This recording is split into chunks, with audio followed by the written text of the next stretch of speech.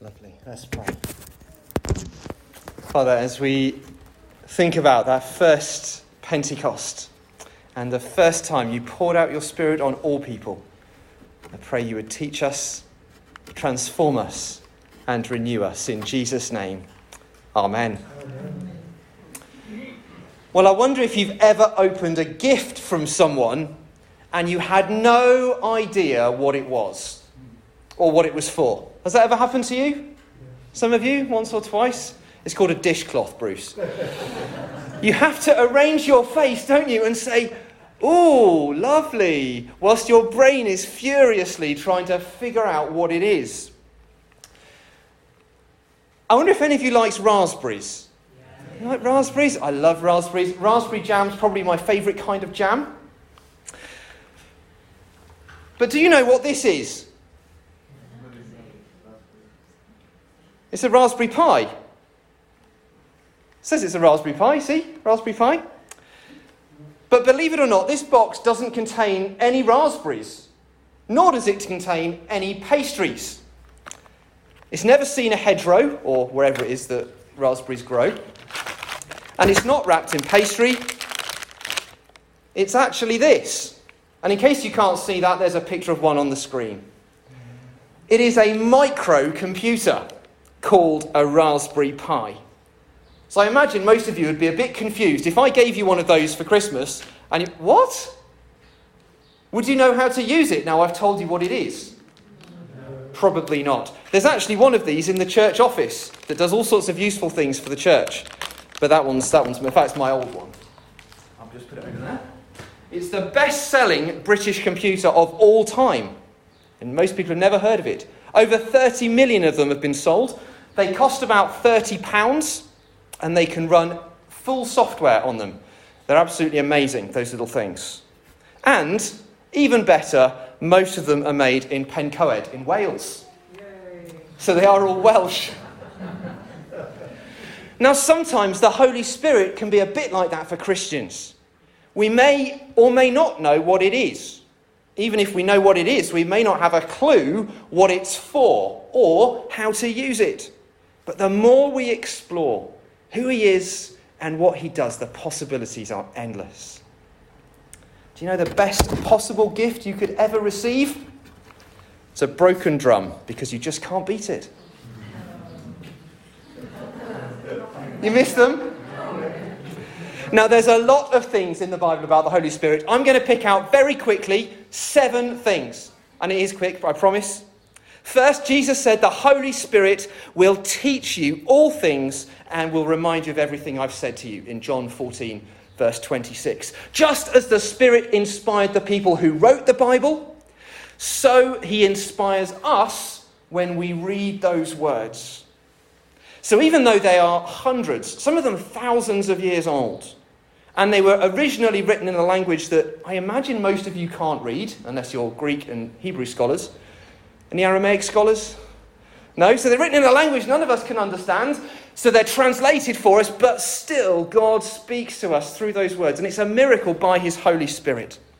Second, the Spirit empowers us. There are so many examples of this throughout the Bible, not least in Acts. It's worth thinking about who Peter was. He was a scared, uneducated, and confused fisherman. And he was empowered by the Holy Spirit to do what? To bear witness about Jesus. Peter stood up and spoke to a huge crowd of people about Jesus. The miracles came later. There were miracles and lots of amazing miracles. But the first thing the Spirit empowered Peter to do was tell people about Jesus. Isn't that interesting? Third, the Spirit gives.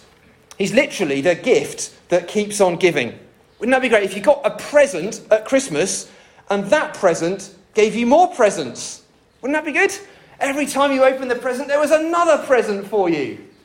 I think that'd be fantastic. Actually, I can't tell if you're smiling or not, but whatever. The Spirit gives faith. The Spirit gives love. The Spirit gives hope, wisdom, abilities to do things we couldn't otherwise do, and so much more. The gifts the Spirit gives could be colossal gifts of power, whether it might be healing someone of a body riddled with cancer, speaking in another language like the disciples on that first Pentecost, showing someone a vision of the future. But equally as important are the gifts of saying an encouraging word to a friend, the discipline to keep praying when you can't be bothered, the willingness to clean the church building, the will to keep going when you feel spent. Fourth, the Spirit helps. It's quite a steep mountain they're trying to climb there. Jesus called the Spirit a helper, sometimes translated comforter or advocate. Now, most of you, I suspect, have a computer, yeah, or an iPad or a tablet or a smartphone or something like that. Would I be correct? Now, there are also, so not all of you, I realise not all of you will, but there will probably be a television in your house. And it's probably a relatively new television within the last few years. All of them run by computers. If you have a car, run by computers. And there are little things called helper services that you have no clue about, I suspect, most of you. Until something breaks or the computer clogs up and you discover it's because there are 5,000 helper services running. They're very useful. They do things like check your emails in the background. They do things like keep things up to date on your computer.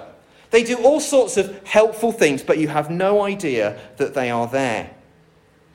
And sometimes we as Christians don't realise just how much the Holy Spirit is helping us to do.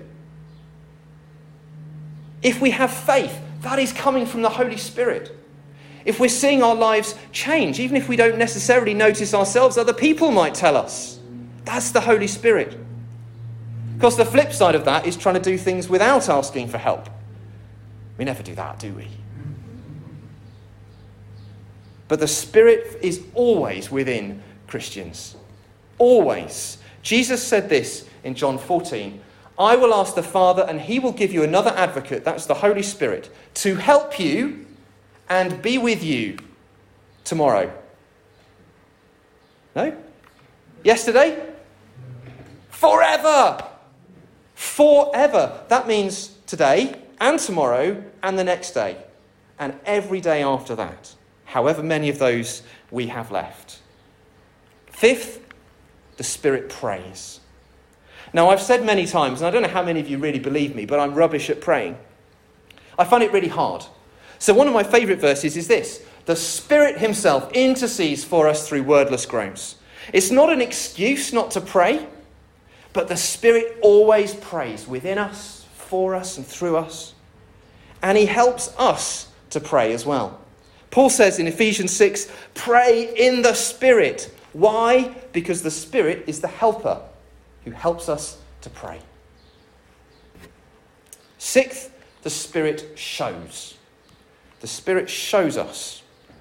And particularly, he shows us our sin. In Acts, whenever the apostles or any of the followers of Jesus share the gospel, they never, not once, use the word love. They share the gospel multiple times to multiple people in multiple cities across the Roman Empire. They never once use the word love, but almost every time they use the word repent. Why? Because the gospel is that we must repent of our sins and be forgiven. That's why it's good news. So the Holy Spirit comes to show us our sin. Now that might sound like not a very good thing. It's not very nice, is it, to be told that you're wrong. But actually, if you're driving the wrong way down the motorway, it's quite helpful, isn't it, if the sat-nav says, turn around when possible. Well, maybe pull off at the next junction and turn around when possible. It's useful to be told when we're heading in the wrong direction.